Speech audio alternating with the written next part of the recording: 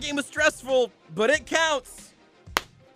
Woo! That's a party popper that made more of a mess than usual for some reason here on Sports Radio 810. I'm Joshua Briscoe. This isn't technically Almost Entirely Sports. It's too late. Even Almost Entirely Sports After Dark is usually done by now. But me and Beards McFly are here anyway to talk a little bit of Chiefs football with you. We're going to do this tonight. We're going to do this every night there's not football. And following baseball this week, and maybe beyond during the MLB playoffs, we're going to bring you some Chiefs content. We're not going to leave you in the dark just because there's some important baseball happening. I'm here to talk to you about the Chiefs, and no baseball can keep that from happening. And if you're saying, wow, this is later than I'm comfortable with, don't worry. We'll put all of this up on the Sports Radio 810 app and the podcast page there. You can go to 810whp.com and just check out Almost Entirely Sports.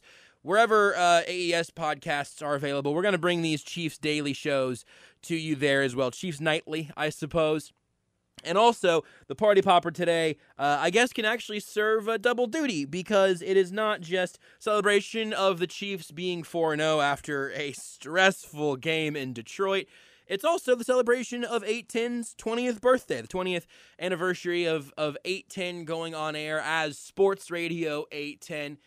That's today, and later on in tonight's show, I'll talk about that. I'll give you my 2 cents at least. We're going to talk about a bunch of Chiefs stuff. We're going to bring you our usual Almost Entirely Sports stuff in this time slot. We're going to talk to Seth Keysor because it's Tuesday. We are going to have Sad Fans on Reddit, brought to you by Beards McFly. That will happen here next segment. We will make sure you get the things that you've come to expect from AES. It's just later than usual and with NFL Films music instead of our usual liners. So that's the plan for the 3 days this week that we're on with you. I'm happy to be here under whatever name that it is because the Chiefs are unendingly interesting. And that game in Detroit was a significant departure from the norm that had been established through the first 3 weeks. You can go a lot of directions. I felt like coming out of the Raiders game, we didn't learn a ton about the Kansas City Chiefs. That's not how it felt on Sunday for me. Also here on Sports Radio 810, obviously, me and Brad Porter have the 810 Chiefs postgame show, pregame shows, Seren Curtis and Mark Boericht, of course.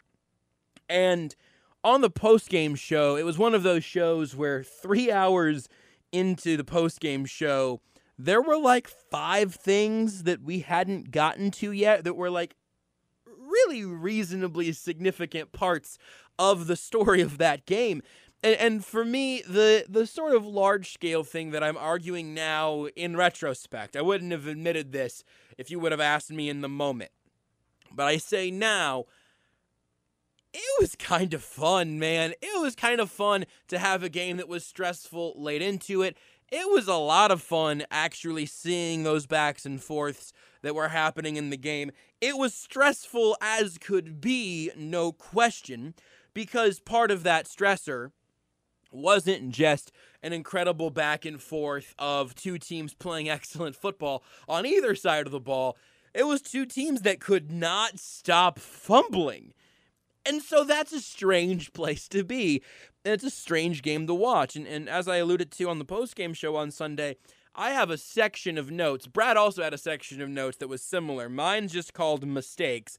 Brad, working blue, had the WTF page of paper with WTF plays from the game that were like genuinely confusing on some level. For me, I was going at it maybe more critically because I don't have good WTF stuff, of which there was obviously plenty. But just the mistakes the Chiefs made throughout that game were nearly overwhelming. And so I've had a couple of days now, obviously, and a couple of outlets to talk about this game to try to figure out where I'm actually coming from, right? Did the post-game show here on 810. Sunday night, went straight from 810 to 41 Action News and did Sunday Sound Off with Mick Schaefer and Frank Bowl and Jason Anderson. We were the 2 of them, and I were the panel, obviously. Mick hosts the show. It was an excellent episode. I hope you got to see it. It was a lot of fun. And then Monday morning, I did Times Ours on The Athletic with Seth Keysor and Nate Taylor. And I have distilled and distilled and distilled. And I have genuinely given this a lot of thought. What's the story out of Chiefs-Lions? If I was given total freeform, which is what I'm doing right now, mic's open, it's late, I'm talking. Total freedom to start wherever I want, and I've gone back and forth. Because the offense made a lot of mistakes. Special teams made a lot of mistakes. The defense had at least the most exciting weird play of the season. And some mistakes of their own and some run defense conversations that we can have. And I saw Seth tease this on Twitter earlier. I want to talk to him about it here in a little bit.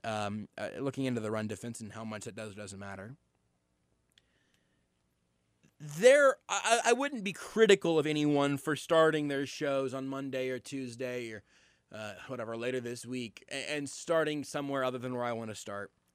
But as has been the case for so much of the time that he has been in Kansas City, I think to start anywhere other than with Patrick Mahomes would be a little misguided. And not even the whole game. I think the story of this game and the play of this game and the thing about this game, maybe you'll remember the Bashaud Breeland touchdown because it was just the weirdest thing I've ever seen. So maybe that'll be there also.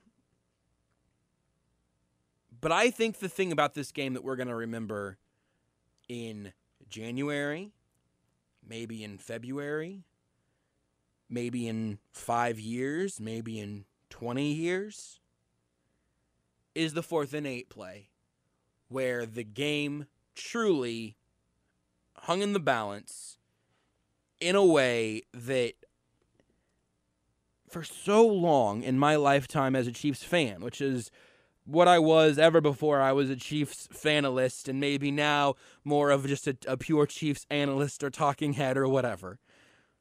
But like I've been a Chiefs fan. Even my baseball fandom has been weird. But I've been a Chiefs fan for my whole life, and I'm guessing there's a very good chance that you listening have been also. And especially I remember watching Sunday Night Football, as recently as the prime of Aaron Rodgers' career, maybe in the first couple of years before I officially got into radio here with 810.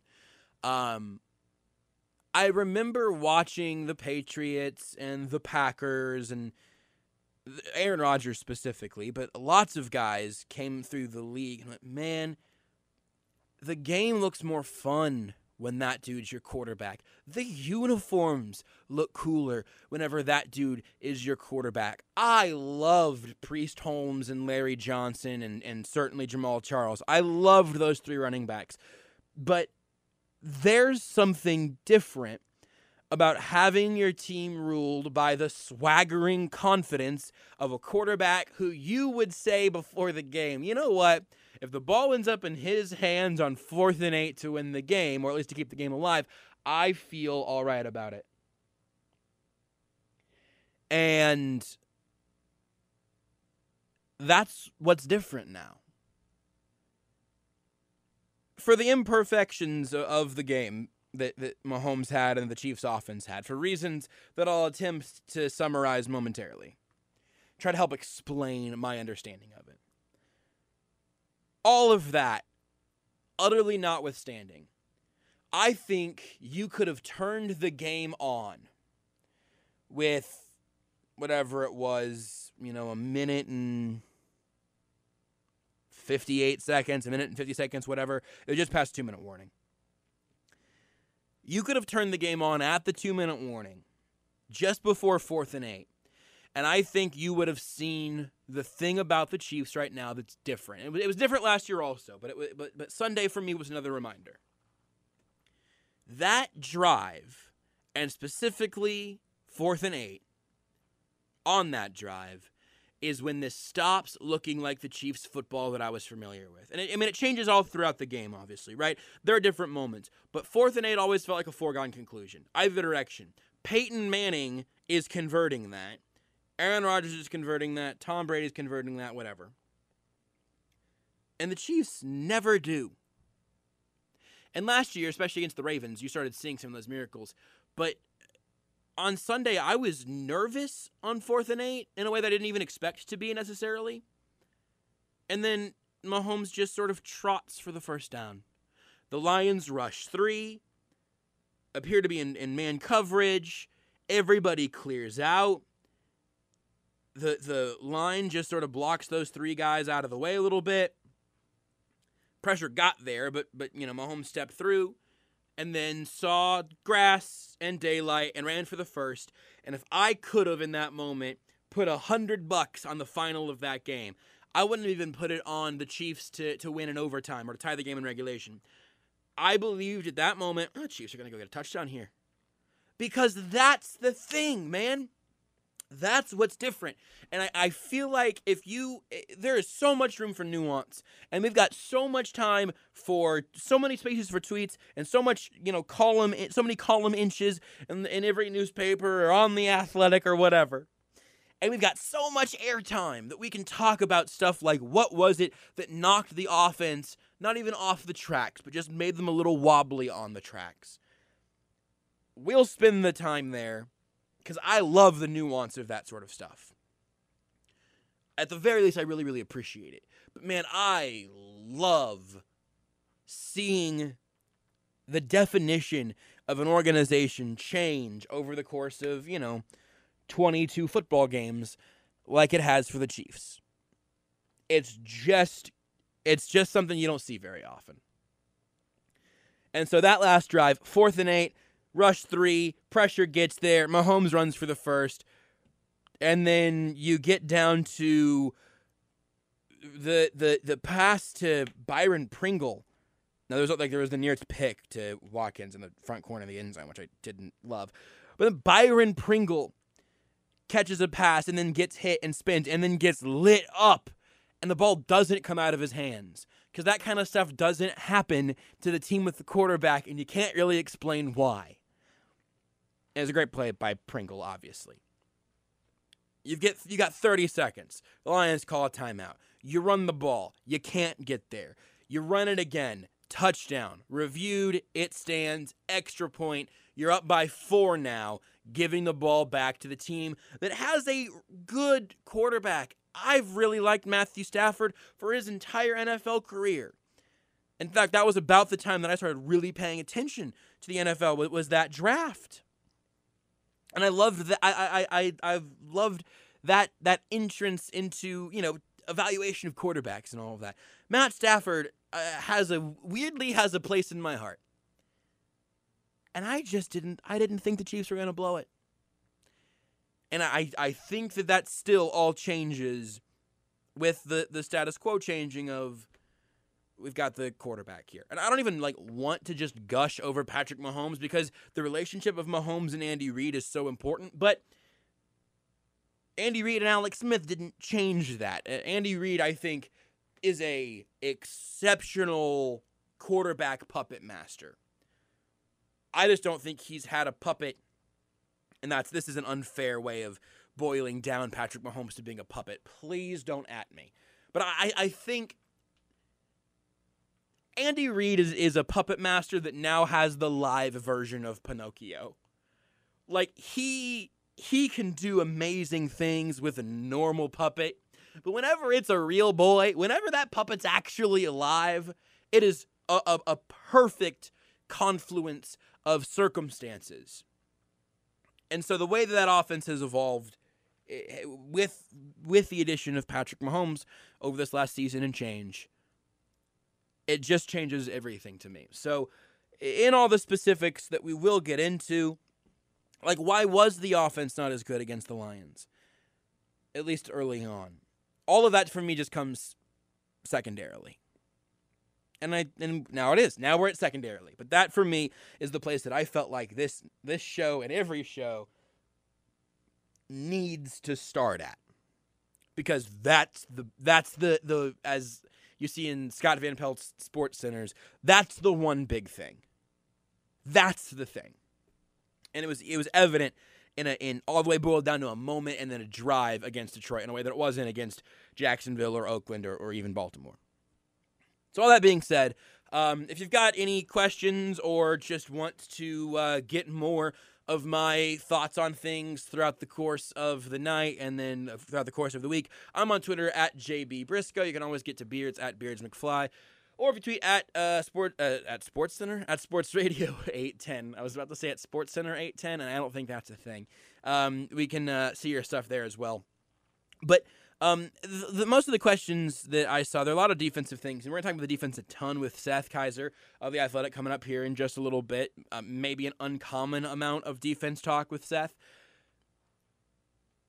On the offensive side of things, the offense was a little bit off. I mean, it was talked about on the broadcast and on Twitter and every place since then. I don't even think that's really arguable for the most part. So what is arguable? What happened there? I don't think Mahomes is getting sloppy, which is a word I heard earlier today. I think it's kind of funny. That's not what's happening here, in my humblest of opinions. I don't think this is a lazy or sloppy thing at all. I think the Lions said, hey, here's exactly what we're going to do to this offense, especially without Tyreek Hill. We are going to bash Travis Kelce around the field all day. And the 6 or 7 times they failed to do that, Mahomes and Kelce linked up. Now, I think there was a target. I'm not pulling up this box score for the sake of this anecdote. But there were the times where you saw Mahomes and Kelce 1,000% on the same page in a way that you usually see in a relationship that's been developed over much more than a season and change. I mean, he was the leading receiver for the Chiefs in this game. But there was a play they called out on the broadcast where Kelce just sort of stopped running his route because if he would have continued into the sideline, he would have ended up back in traffic. And it seemed like Mahomes knew he was going to do that. Like, I'm sure that's something that they discuss and practice and are aware of. But it was still impressive for me to see that happening in real time. It was 8 targets for 7 receptions. I believe the one incompletion to Kelce was just outside the outstretched fingers of Kelce, his yellow gloves. But the Lions seemed so focused on Travis Kelce, and they still couldn't stop him 7 different times. For 85 yards, not an incredible receiving day, but everyone else after that was 54, 43, 43, 35, 33, 13, 9. It wasn't a big day for McCole Hardman. He was the 9. LaShawn McCoy had one really nice 23-yard catch and then 10 on the other one. And Demarcus Robinson seemed out of sync with Mahomes, as Hardman did. There was the one incompletion to Hardman where on the replay it really looked like maybe Hardman kind of glided on a step as if he was pushing off a rollerblade instead of going step that you need to have in a really, really precise route. And this offense works on precision, man. Like this is an incredibly, I guess just keep overusing this word, precisely built unit here. And so if everything really is that touchy in a way, having it get knocked off its axis at all can do things like have McCole Hardman lose a step and then end up getting missed, or DeMarcus Robinson getting rattled at the line and then having the timing off. Or in many cases, Mahomes wasn't getting sacked in this game. He was never sacked in this game. But it felt like there were a lot of times, again, I say this relatively anecdotally, but it felt like there were a lot of times where he was getting kind of moved around. Early on, he felt some phantom pressure that wasn't there and ended up bailing out of a clean pocket. That doesn't happen very often. And the Lions did a really good job of again, what I would sort of describe as moving Patrick Mahomes. Doing that is difficult. I don't think this is a super easy blueprint for how they beat this team for the remainder of the season or anything. But it's something that I think is worthy of taking note of. That being this kind of physical with those receivers and then trying to knock Mahomes off his spot just a little bit is relatively successful as a strategy. And so I'm not long-term nervous. I don't really want to talk about the running game because I don't like it when they run on first and second down, or first down and second and 10, I should say. And there are a couple of instances in which it was successful, and that's fine. It, to me, just feels like a running game that is intentionally doing the thing you're not as good at, even whenever the passing game was having a Chiefs relatively ineffective, inefficient type of day. I'll be interested to see if other teams are able to replicate this. I imagine what the Chiefs are going to be doing throughout the course of this week, going into next week in the Sunday Night Football game against the Colts, which, by the way, here on 810, I'll have a pregame show with Brad Porter, and we will have the postgame show right around bracketing the actual game of Chiefs-Colts. I imagine they're going to be trying to figure out what exactly it was that the Lions brought to the table there, and what they were doing in terms of trying to knock the timing off a little bit, and figuring out what happens whenever that is happening. And maybe there is something for Mahomes to grow from there. Maybe Mahomes does need to be able to reestablish a norm whenever it's not all as precise as you'd like it to be. Maybe things get a little more conservative in those instances where the precision isn't as important downfield. I'm spitballing, trying to guess what Mahomes and Andy Reid are thinking, and oftentimes have attempted to do that and certainly failed. So all of that notwithstanding, I suppose, I'm very, very intrigued to see if this comes back up again over the course of the rest of the season, or really especially against New England once, if not twice this year, because this is a Matt Patricia defense, and that New England defense slowed down Mahomes for a half. This Detroit defense did a relatively good job over the course of the game, and they still put up 27 points as an offense, even with a Darrell Williams turnover that should not have happened, a Sammy Watkins turnover that should not have happened, a McCole Hardman turnover that cost them a possession right out of the gate of the second half. If all of those things go a different direction, if those mistakes aren't there in a fumble turnover type of way, we're still probably talking about this differently. Mahomes probably ends up throwing a touchdown pass. And you could also say that if the defense didn't make a couple mistakes, or if they weren't as successful as they were in certain moments, things would have changed. This is a touchy game with a lot of factors going into it, and I think it's why it's so incredibly interesting. Whenever we come back, we will give you the saddest fans on Reddit. Beards will bring us his latest baby. That's a weird... Well, no, I said it. We're going to stick with it. Beards will bring us his latest creation. After that, we will talk to Seth Keysor of The Athletic, all right here on Sports Radio 810. Kansas City's hometown sports station, Sports Radio 810 WHB.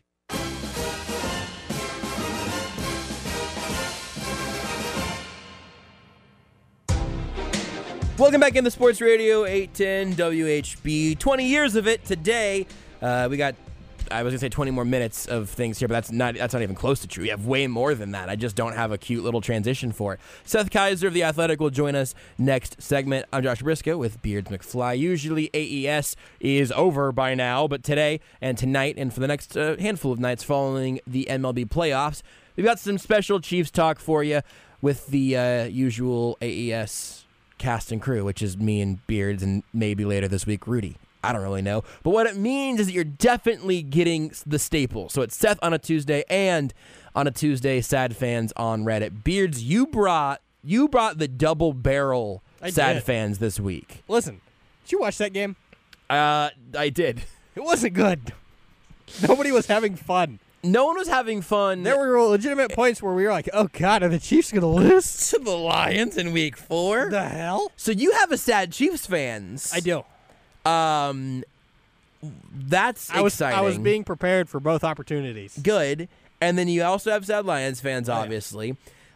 We've always said that we'll do sad Chiefs fans if they lose because misery loves company. But in this instance, everybody was miserable. Yeah, misery loves company because I imagine most of these will probably be first half, first three quarters for the Chiefs. And we'll see if you give us the elation that comes with actually winning a football game towards the end. You want to go Chiefs first as the appetizer? We can do that. I thought about just putting all of these together into the same one, right? And just mixing them up and just being like, all right, you guess. Right. Who was miserable this time? That's fun. But I do like the idea of the Chiefs as the appetizer because in the actual game, the Lions had the last cry, I guess, is the opposite of your last laugh. So let's go sad Chiefs fans first here. I bet the Lions fans didn't say anything about the refereeing. Not at all. There's no chance that'll come up there. It was all about Stafford. Sure. All of it. It was all about Matt Stafford. It's not being good enough. All right, let's do it. Sad Chiefs fans from a very tumultuous game last Sunday in Detroit.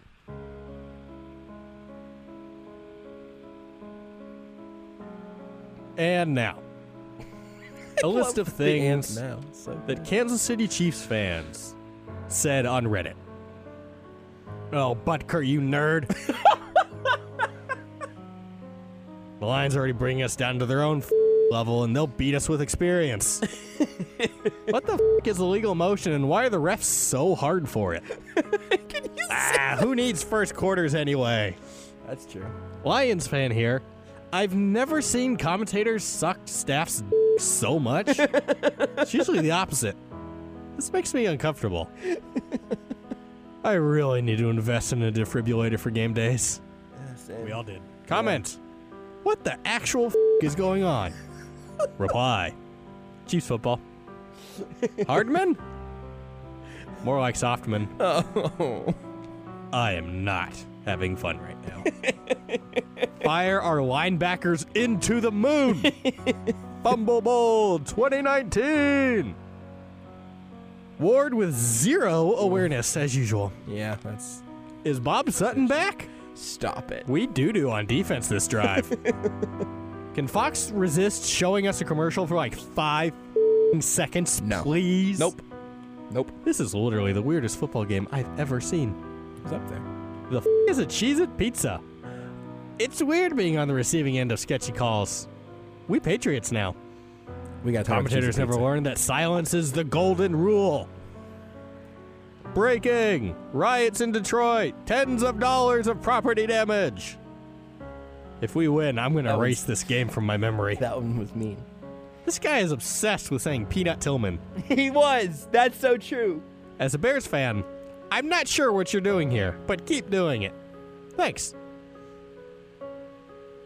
Oh, just realized there's a whole quarter left of this atrocity. And now, the runner-up of things that Chiefs fans said on Reddit. Medal stand. Does the crippling economic depression in Detroit have some magical effect on the players not being able to keep hold of the f***ing ball? That's nothing. And now, the winner of things that Chiefs fans said on Reddit. I wish Patrick Mahomes would quit playing like Ryan Fitzpatrick. Wait, that's hurtful. I wasn't ready for that. I was Googling the stuffed cheese at pizza. Does not sound good. Here's the thing. I like all the things that this just described. I like cheese inside of things like Cheez-Its, and I also like pizza. But I've Googled it, and it looks awful. It does not look good. Have you seen, Yes, like, I've seen it. like an HD actual picture of the real thing? If you haven't, Google it. It's just 4 big bleeping Cheez-Its that's apparently filled with cheese, but they look burnt, and then there's marinara sauce. They can be filled with cheese or pepperoni and cheese, apparently. Can they be filled with Cheez-Its? I don't think so. And you already don't like Cheez-Its, we've established, which is weird. I would try it if Pizza Hut wanted to bring us a box for sure. But I'll try anything. Once. Okay, that was an excellent appetizer, not only for the Cheez-It pizza, but also of sad fans. But it's, while all of those were funny, and most of them were self-aware, nothing quite gets you like the real thing. And in this instance, for this week, the real thing was sad Lions fans. Do you want to give any sort of preview, Beards, or should we just buckle in? Nah. Get ready. Okay, let's do it. I love the music again. And now. And now, Whoa.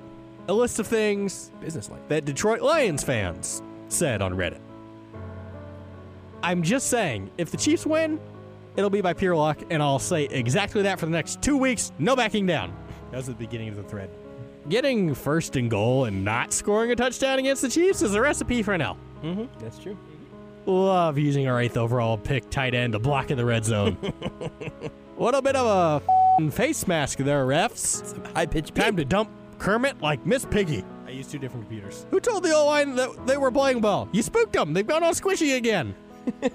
Oh, and now we're back to stupid play calling. LOL, Lions remembered what team they are and decided to just start failing in the most ridiculous ways. Hey, maybe one day we'll play good for the whole game.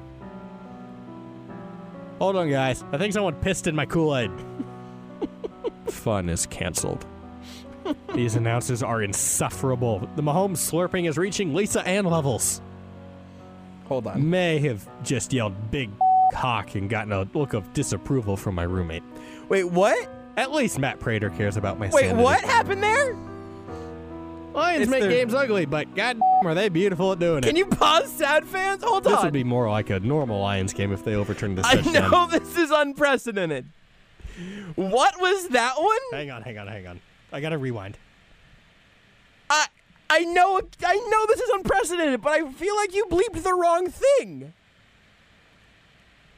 May have just yelled big cock and gotten a look of disapproval from my roommate. Hawk. At least Matt Prater cares about my sanity. Hawk?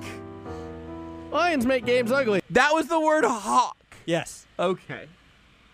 They have a nickname for him. Can I continue? Or do I need to...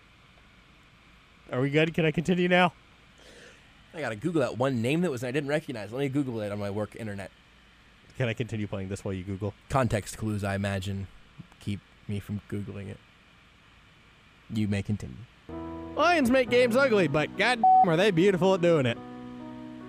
This would be more like a normal Lions game if they overturned this touchdown.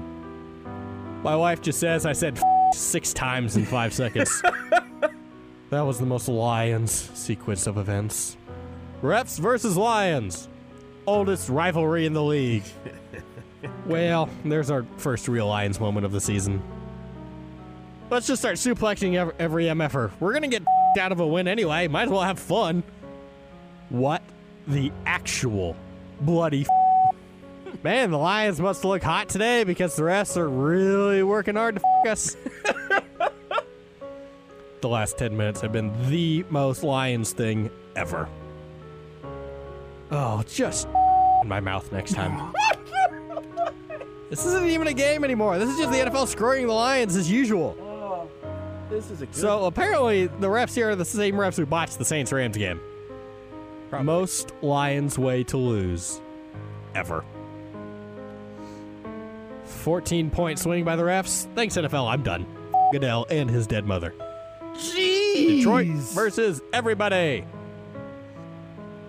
Why the would you give this gang of morons credit for being a embarrassment to the league? Oh. Yes, this is the NFL everybody loves. Confusing plays, no whistles, called back touchdowns, timeouts, commercials, watching constant replays instead of actual action. What a chore to sit through. Showing the fan with the Lions make me drink hat was pretty fitting. That was. Thanks, Mr. Stafford, for not fumbling finally.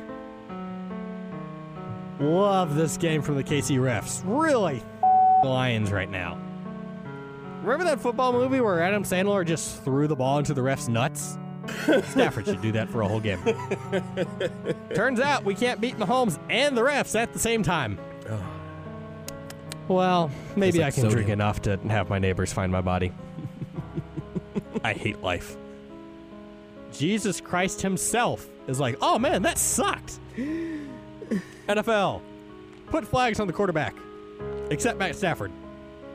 This sport is so stupid. Why do I continue to watch? That's fair. Comment. The chefs. Reply. I agree. The food tasted horrible. I rated 3 out of 10. Hard to win when you're playing 11 versus 18 on the field. So bitter. Did the announcer just say that this Lions game is fun? The world's surely going to end tonight. Oh, look. The Lions didn't get a call. Surprising. Suplex City. God forbid we get physical in football. Are you sure you don't want to call that one back, Zebras? That's really good.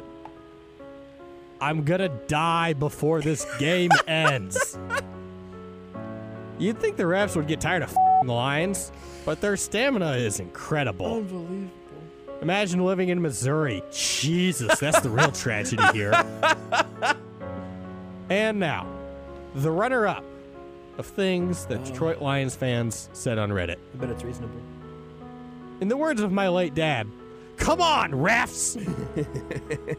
And now, the winner of things that the Detroit Lions fans said on Reddit. Dadford's trying to be Step-Dadford. An underrated part of Sad fans is finding the things that you find the funniest, Beards. I really liked Dadford. Dadford is pretty good. Dadford is pretty good. There was... So, Lions Reddit was very confusing to me this day because there were legitimately 2 different game threads going, and there was a secret one that was like a live, just like constantly refreshing itself. Yeah. And it was very hard to keep track of everything. And during the game, when the fumble recovery for a touchdown happened, it exploded. Yeah, understandable. And it was just a string of just everybody flipping out. It was constantly refreshing itself. Just, dang it, bleep, bleep, bleep. I was just like, oh, wow. Off content. I feel bad that this bit airs in the same hour of radio as Seth Keysor. He would not approve.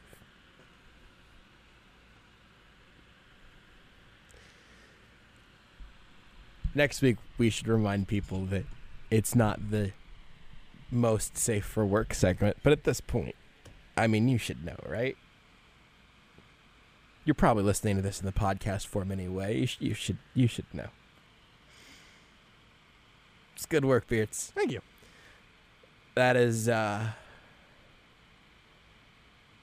it's always really genuinely interesting to me to get a look into the mind's eye of teams getting bleeped by Patrick Mahomes.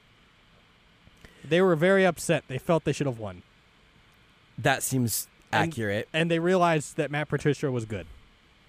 And that's good. You know what? I'm glad that we got to teach him something. Maybe Matt Patricia's good. Also, every time I saw Patricia, I kept thinking they were trying to call Patrick Mahomes Patricia Mahomes.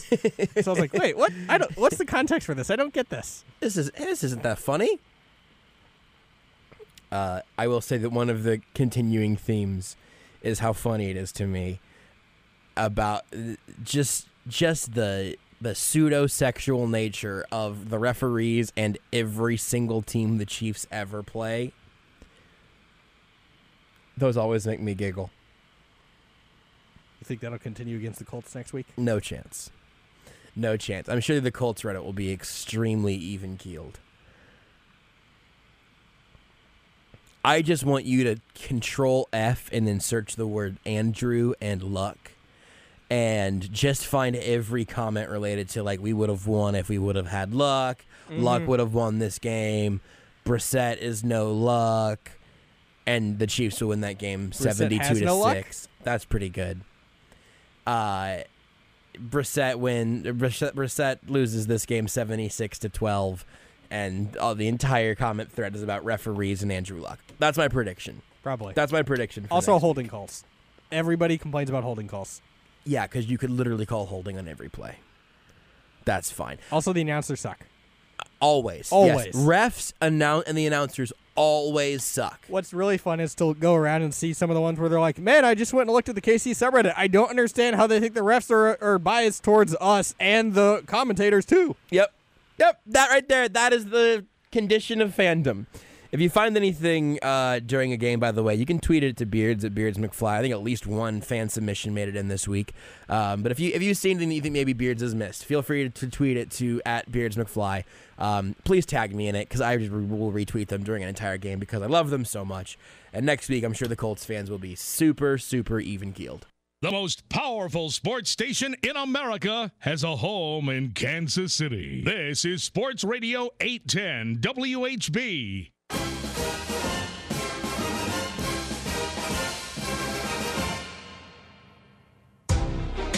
Everything's wonky. The times are different. It's the 8/10 20th birthday party wrapping up over the course of the day today. It's not even almost entirely sports, really. None of that matters, though, Because you know what matters in this crazy world? It matters that on a Tuesday, we talk to Seth Keysor of The Athletic. And that's been true over the course of 2 stations and 75 different time slots. But we are here right now with Seth Keysor of The Athletic. You can follow him on Twitter at RealMNChiefsFan, as always. Seth, thank you so very much for making it work on this very special 8/10 birthday day. Yeah, happy birthday. I saw the shenaniganry and the partying, and, man, lots of special guests today. Yeah. You know, I'm so honored that you managed to fit me in at, Yes. saving the best for last, is I'm sure what the plan was there. 100%. And I'm also wondering, if you could give advice. You're a father of, hold on, let me check my notes, 76 kids. And obviously, your kids are growing up, but 8/10 is now 20. What advice do you have for anyone, including a radio station, going into their 21st year of existence? Their 21st year of existence. The problem with being 20 is that you think you're so different from all the 17 and 18-year-olds walking around. And the problem is you're mostly not. That's fair. And so the advice I would give you is to just understand that your brain still isn't fully developed and that it's just the truth. Don't get mad at science. 8/10 is very offended right now. Maybe, just maybe, a little knowledge can be pretty dangerous. Just wait a couple years before making any drastic decisions. Learn a little bit more. That first 2 years of college was very educational. I know. You're very smart now, much smarter than your parents, of course. But maybe give it a couple years. Just sit a few debates out. Just give it a couple years. That would be my advice. I think 8/10 should go get a tattoo. I think 20 is a great time to get not like a hand or neck tattoo, but go ahead and go get a tattoo on your arm or your leg or your torso or something. What do you think? I've already made up my mind that if I ever get a tattoo, it's lower back or nothing. So probably nothing. What do you think the ages are where stuff gets different? Because the 17, 8, or 8 out 17, I don't know, but you say 18, 19, 20 is still kind of in its own bracket. Off the top of your head, if you had to say, all right, here's where you change age brackets, where would you put them? So let's say, we'll start young. I think you really start to shift age brackets between 14 and 18. That's its own kind of deal. There is a shift because you move out and go to college, but really most 17 through, because there's overlap between the brackets, right? For sure. Yeah. So most 17, and I'm really sorry if this offends anyone. If it does, I'm only 34. There are a lot of people out there that would say 34-year-olds don't know everything, and they're probably right. Yeah, listen, we're idiots. We're all idiots. Let's be honest. Yeah, I can give my opinion on this also, and it'll be as a 24-year-old, and it's also going to be dumb. That's fine. We're all dumb. Everyone listening, we're all dumb. This segment is fine. Yeah. So 17 through 23, more or less, in my opinion, based on the work I've done with teens, the work I've done with young adults, the work I've done with people in college, out of college, all that, it's more or less the same ratio of people that know what they're doing and people who don't. I love the ratio. That's great. That's great. It starts to shift around 24. And then really, you don't see a major – when people start to hit their early 30s is when you really start to see people kind of chill. But that's usually probably just because most people are having more kids. Right. They're more – they're kind of like, maybe what I'll do is I don't know, go to bed at 9:30 and get up early and eat some fiber and, relax a little bit. And, it's the weekend. That means I can catch up on some chores and some sleep, not, spend all my money. Things like that start to change a little. That's great. At least they did for me. I love that I genuinely think it's great that in the evaluation, it's not from here to here, you get smarter. It's looking at the ratio of people who have it together. That I think is totally fair. Nothing about the grand sample of 22-year-olds. To me, I don't know a lot of people that changed a ton from 19 to 22, maybe. That's not true. I don't know if that's actually true or not, but also my friends might be a weird sample size. In fact, I know they're a weird sample size because they're my friends, so it's going to be weird. Yeah, you've already tainted the results there. Yeah, I really have. But a lot of it depends on kids too. I got married at 22, and wild. so things changed for me pretty quickly. Yeah. So it just all varies. I'm glad we're able to talk about stuff like demographics, and I mean this is important stuff. I think people could learn something from this. I think it's fun. Also, it's we can give 6 minutes of that, and then 15 minutes of Chiefs defense talk. That seems only fair. I happen to have the inside scoop. You tweeted this out for everybody earlier. That tomorrow morning, Wednesday morning, there's an article coming out in which you, I think, are going to basically argue that not only do running backs not matter, and maybe the running game doesn't matter, but run defense doesn't matter. And I am foaming at the mouth for this article.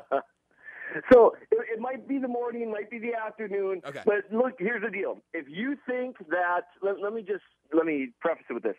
If you believe, this is like a version of you might be a redneck. If you think that Detroit dominating the time of possession was important, you might be triggered by the article I'm writing. So excited. If you think that Detroit dominating time of possession was because they ran the ball and dominated the tempo and enforced their will, you might be triggered by my article. If you think the Chiefs need to run the ball more, you're going to be triggered by my article. If you think the Chiefs lost the AFC Championship game because of New England's ground game, you're going to be triggered by my article. Basically, if you are sick and tired of analytics nerds being all mean to people about numbers and math and spreadsheets and things that don't involve film, you're going to be triggered by my article. So my goal is to trigger people. I'm not sure why, actually. I'd rather get along with everyone. Can I interrupt to say it's not actually your goal. Your goal is to come up with an honest truth of this, and the fact is, it's going to make people crazy. Absolutely. I really am a lover of truth. I like, not all the time, like when I look in the mirror with my shirt off. That truth is unpleasant to me at this point. So I don't love all truth. But I do love that. Did you enjoy that segue? I really did. That's really excellent. I think that's going to hit home for a lot of people. Right. So all truth, I don't love it, but I would rather know the truth than not. Yeah, that's especially when it comes to thinking about football. You have a real mirror in your house and not a funhouse mirror in your house. Correct. I'm thinking about some days it looks like a funhouse mirror for me at this point. It's just like, hey, I ate 2 pieces of pizza. How is my body totally different than it was an hour ago? That doesn't make sense. Getting old is tough, by the way, man. By the time you figure it out mentally, then your body just falls apart. Yeah, it sounds like something happens at 34 with 17 kids. Yeah, it's bound to happen. My wife had 5 kids, and I gained all the weight. It's a very strange thing. So here's the deal. I am going to prove in this article, and when I say prove, that doesn't mean that everyone will be convinced. You can never convince some people of certain things. Anyone who walks into this article with an open mind, this is a bold prediction, I will prove to them definitively that the Chiefs and the Lions game, the run game by the Lions, didn't matter. It barely impacted the game, and in fact, in the aggregate, it was a negative for Detroit. I love this thesis statement so much, and I don't even know how you arrive at that 100% yet, but I feel it in my bones. So here's what I'm going to do, because I've got some numbers, and these are just little preview things for people to think about. Expected points added, which is explained in the article what it means. It's basically like how much more likely you are to score after a play. Because what they can do now is they can look at all the plays in the modern history of the NFL, right, and say you are X percentage likely to score from, on 3rd and 2 from your own 42-yard line. You have this much of a likelihood to score, so therefore your expected points are, 0.8 or something like that, right? These all numbers are just made up off the top of my head, right? Right. And so if you move, and we talked about this before, if you get a first down and you gain 20 yards, you're more likely to score. So your expected points becomes 2, right? Yep. So you expected points added, 1.2, right? Yes. You're with me, right? Yeah, so far so good. That and then win probability added is another thing. Same concept, except with win probability rather than expected points. I looked at that, and I had an analytics friend of mine, Arrowhead Analytics. He was willing to do some charts for me. I need charts, Josh. That's There are so charts. good. I love a chart, man. You know I love a chart. You know I love a football chart. And so that's all like the nerd side of stuff, the stuff that I think people should look at. It's the data, it's the evidence. However, that's not enough for some people. So here's what I want to talk about. I got really annoyed at one point in the game. One of the points where Charles Davis was talking about Detroit running the ball and great game plan, et cetera. One of the dozens of times he was talking about this. I found myself annoyed because he was talking about it right after a great throw from Stafford had bailed them out on 3rd and 9, after an unsuccessful run had lost them a yard. Tell him, Seth. Right? Go off. And so it bothered me. He's like, oh, the run game, whatever. I'm like, what are you talking about? It's the passing game. And it reminded me of how after the New England game, everyone wanted to talk, New England dominated time of possession. They ran the ball down their throats, as though it wasn't the passing game that had killed the Chiefs down the stretch, and it absolutely was. Yes, it was. 3rd and 10, 3rd and 10, 3rd and 10. If you don't remember that, I don't know what to tell you. And I thought to myself, I wonder how much the run game really hurt the Chiefs on Sunday, and how much of it is just a mirage. Because we tend to he ran the ball for 20 yards there. But you know what? Overall, the passing game gained way more yards for Detroit. Yep. Also scored their points. Yep. Because you know what's hard to do in the red zone? Run the ball. Yep. Just like passing the ball is harder in the red zone, but running also because everyone's closer to the line of scrimmage. Now, once you're on the goal line, sure, run. But it becomes difficult, and that's when Stafford, in some tough situations, was slicing the defense apart. So I decided, you know what? I'm going to look into it. Let's just see. And the results will shock you. So excited about this article. So it'll be up tomorrow on The Athletic. Do you feel like there's anything else that needs to be laid out? I mean, the results, I feel like you're driving in this direction. It's that the passing game in football is more valuable than the run game in football, even whenever, tell me if any of this is wrong, even whenever the running game is good and the passing game isn't great, the passing game becomes the more important unit almost all the time, right? Almost all the time, correct. Unless you have a historically proficient run game. Yeah. And a pass game that is and Kirk Cousins. Direct. Yeah, I bet if you did this for the Vikings this year, your findings would be different.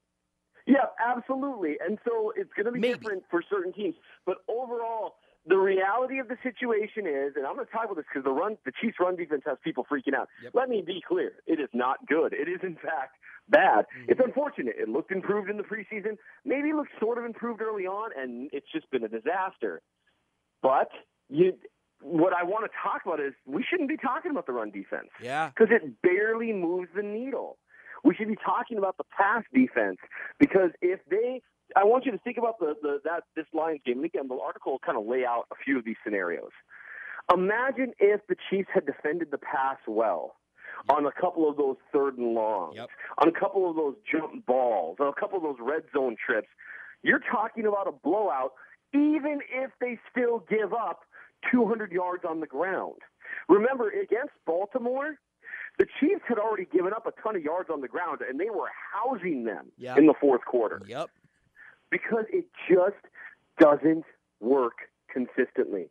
If you think about, where a drive starts, say it's on the 20-yard line. I've told people this before. If a drive starts on the 20-yard line, you got to go 80 yards. Even if you're running at 5 yards a carry, you eventually have you ever heard of a game where a team ran the ball 100 times? No, of course not, because it doesn't work. Right. I love this, and I'll let the rest of the specifics. It's hard to make that work for radio, even whenever the article's up already. So if you want to get the charts and the metrics of all of this, and to find the very specific results, check out The Athletic tomorrow. If you're listening to this on the podcast form, check out The Athletic now or later today and read this. But I do want to follow the where do we go from here aspect of it, Seth. Whenever you do look. Sure. Go interrupt me. Go ahead. For me, they've got to think about what they're going to do about the pass defense. Now, I think personally they are going to give Mo Claiborne a chance because they're happy with Tyrann Mathieu. They're very happy with him. They're happy with Juan Thornhill. And I think they're even happy. You know, people are mad at Dan Sorensen about that one touchdown in the middle of the field. Look, Matt Stafford made a great throw. And he had a weird with angle. incredible heat on it. So let's all just relax Yeah. on Sorensen. That really wasn't his fault. That was an incredible throw. What are you going to do? Yeah. And so they're happy with their safeties. And I think they should be. I think they're fine. I think Sorensen's fine as a third safety. The corner situation, Breland playing really well. Very happy with him. Fuller, man, is he always in position. This was happening in training camp, man. In training camp, we saw this. Yes. But you know, Fuller still though he played better the first few weeks than he did against the Lions, and so he's had his good moments too. Ward is a guy who did all right against the Ravens, but he's had by far the most downs of everyone. Yeah. And so I think the idea is, well, okay, if Claiborne can come in, shore up that third corner spot, maybe Charvarius Ward becomes kind of the fourth corner, which is fine. Then maybe kind of is a rising tide that lifts all boats, even though Claiborne's not amazing. You know, who knows? Maybe he even, he'll end up playing more snaps than Fuller if Fuller is still relegated to strictly the slot. So maybe that'll do it, right? Yeah. I think they'll give it maybe a week or two, but I think they'll still be looking pretty aggressively at the cornerback options because, for me, even if your run defense is terrible, if your pass defense is good, that's enough for the Chiefs. Yeah. There is not a team, and people can say what they want, but there's no evidence to support this theory that a team can just run, and beat the Chiefs. There's no evidence to support it. I for the sake of your mentions tomorrow and maybe mine right now, I would want to ask if this is true. You say to beat the Chiefs. Do you mean the 2019 Kansas City Chiefs? I mean the 2019 Kansas City Chiefs.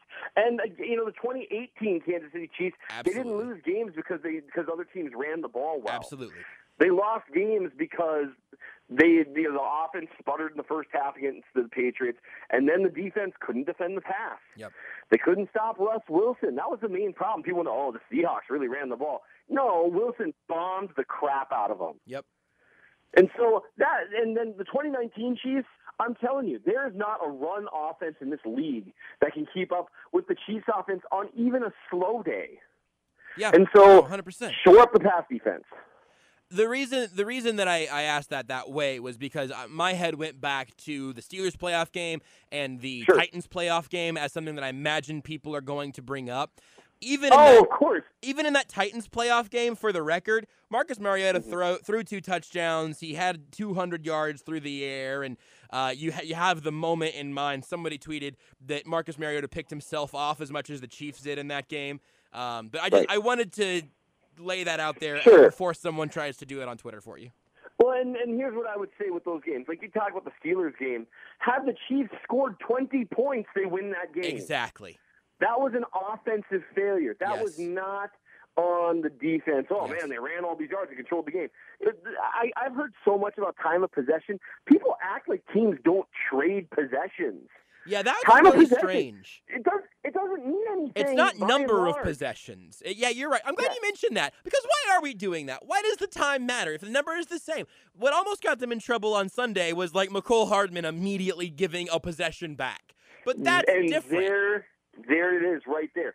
Turnovers matter. Yeah. Because now you've made it from 11 possessions versus 11 possessions to 12 possessions versus 11 possessions. Yes. That's why turnovers are so incredibly important, because possessions matter. That's why John Harbaugh was making such a big deal about going for it. I don't think he should have gone for it every fourth down. I'm not that deep in the rabbit hole. I don't think he should have gone for it every 2-point conversion. But he was saying is every possession counts against that team. And so that's the big deal. Turnovers are a huge deal. Time of possession, it's kind of like, unless you keep they're always going to get the ball back. Yeah. Time of possession matters at the end of halves and the end of games, but they're always going to get the ball back. You don't score twice the points for hanging on to the ball longer. All you're doing is maybe lowering the total number of possessions for both teams, which, to be fair, does favor underdogs against Kansas City's offense, but Kansas City's offense can score in 10 seconds. And so, you've got all these people, time of possession. Well, I'll tell you what, you could have, a team like the Ravens. I mean, they were doing well with time of possession as well. Mm-hmm. But it didn't matter because the Chiefs were bombing away. In that second quarter when the Chiefs against the Raiders, when the Chiefs were just blitzing them, do you think they cared about time of possession or the fact that the scoreboard kept going 7, 14, 21, 28? Yes. That's what matters. Of course. And so time of possession, honestly, it's like, it doesn't really matter. End of halves and end of the game matter. That was very concisely said in a way that was both powerful and pertinent. And that's you're exactly right. The number of possessions really important. There is no bonus for having an 8-minute drive. The conversation about killing the clock should only be that phrase should only be used whenever you're talking about the team who comes into that game as an underdog. Absolutely. And even then, for the most part, you're not going to limit possessions that much, right? Because it's still so dependent on what the other team's offense does. Yep. It's like, we'll have fewer possessions. Not if the other team scores in a minute and a half. It's still going to kind of average out. And so it's so dependent on so many things. The only time killing the clock matters, again, like in the fourth quarter with a lead, maybe in the third with a big lead, or at the very end of games where you want to make sure the other team doesn't have time to drive. Hint, hint, Detroit Lions. Mm-hmm. How did you do the same thing, that we've seen? Right. It's like, they scored with over 2 minutes left. Yep. I've seen this game. I've rarely been on the other side of that game, though.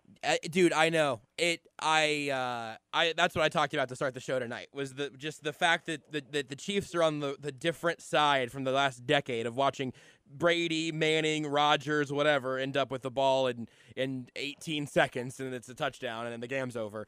It's nice to be on the other side of that. Yeah, it's beautiful. And a slight addition to the time of possession thing at the end of halves and games, like you said, because in those moments you do want to. If you're up by 21 and you can ensure that the opposing team is only going to have 2 more possessions, you're good. Brilliant. The game's over. Absolutely. Then it matters. When it's 0-0, if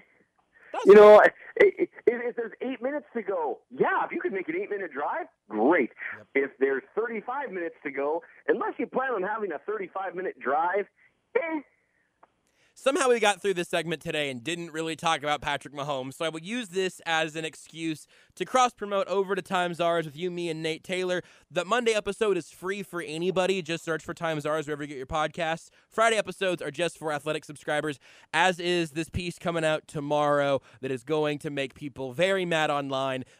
Even if you don't feel like you want to read that full piece for any number of reasons, I would say tomorrow you should put on push notifications for @RealMN Chiefs fan, because I want to see every single fight you get in. I am going to take the high road on every one of them. I'm predicting it. I take the high. No, I'll probably slog it out with a few. You've got to dunk on somebody. Please, Seth, please for me, dunk on one person publicly tomorrow. What I think I plan on doing, because I plan on addressing the counter arguments throughout the article. Sure. What I'll probably just do reply is with when screenshots. people reply, I'm just going to copy and paste parts of the article that address what they're saying. Just reply with a screenshot to prove they hadn't actually read it in the first place. That's excellent. That qualifies as a dunk for me. That's like a Tim Duncan dunk, where it's just like still stone-faced, but like they feel it and it's still 2 points. I like the sound of that. Thank you, Seth. I hear you yawning, so we'll let you go. It's always good to talk to you. Thanks. Seth Keysor @RealMN Chiefs fan on Twitter of The Athletic, right here on Sports Radio 810. Kansas City's hometown sports station, Sports Radio 810 WHB.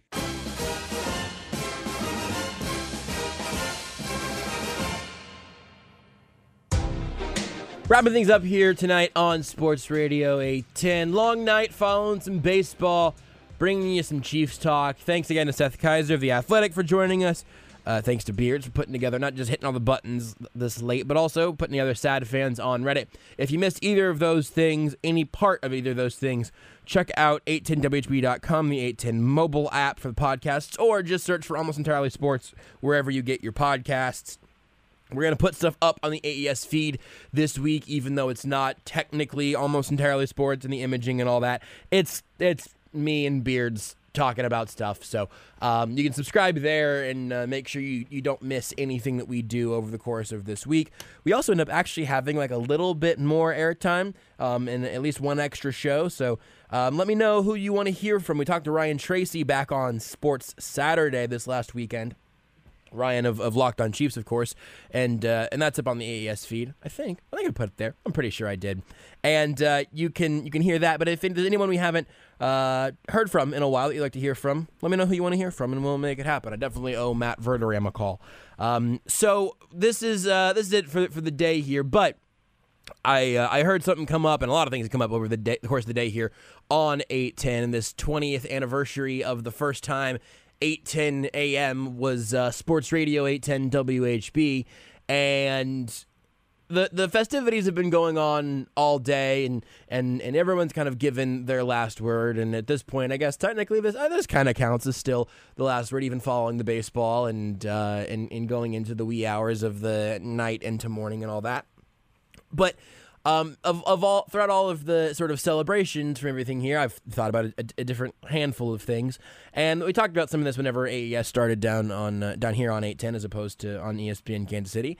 And I just want to say thank you for everyone who's been following this particular show and my work. I've been here for 3-ish years, maybe longer, as an intern. I guess I'll pull up my LinkedIn. I don't even know where I find the specifics of those dates. I'm not very good at remembering things like specific dates and all that. But AES has been going on for 2 years now, and a little bit of change. And my very first day was actually one of the first things that I thought of. The thing that came up on the program, I heard Lebo mention my first day at 810 was a Sports Sunday, and we did a 2-hour show. I talked too fast, and the whole show, came and went in a way that I was happy enough with for a first show. Obviously, it went okay because I'm still here. But then at about 9:58, we had ended the show and gone through our last break. News started popping up on Twitter, and mostly not in English, that Yordano Ventura had died in the Dominican Republic. And that day was wild and horrible, obviously, but for me, like, surreal, like an out-of-body experience. I don't know if I ever really, like, even felt anything out of that whole day, because it was such a surreal out-of-body experience of going, what on earth is happening here? What am I doing this for? I feel confident enough to pull this off or whatever, but just a weird day.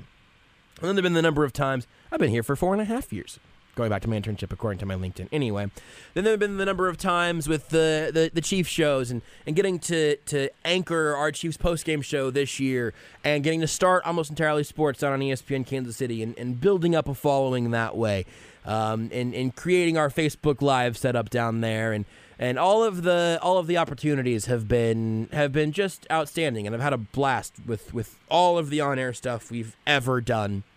And one thing, I guess looking inwardly, that I guess a lot of people probably don't know, of all the people that you've heard on the air here over the last several years, well, I've been around at the very least, the people that you hear are, I think, without exception, generally like that in real life, and I think for everybody that's also, I mean that as a compliment, where if you run into any of the hosts or contributors that you hear for small chunks of time, or maybe I guess longer chunks of time here on 810, if you find them or find us, I guess, in the real world, these people that I've worked with have all, again, without exception, everyone that you would know has been excellent, not only in, helping me make this my career, but also just in stuff as simple as like, hey, I need a guest for Royals pregame tonight.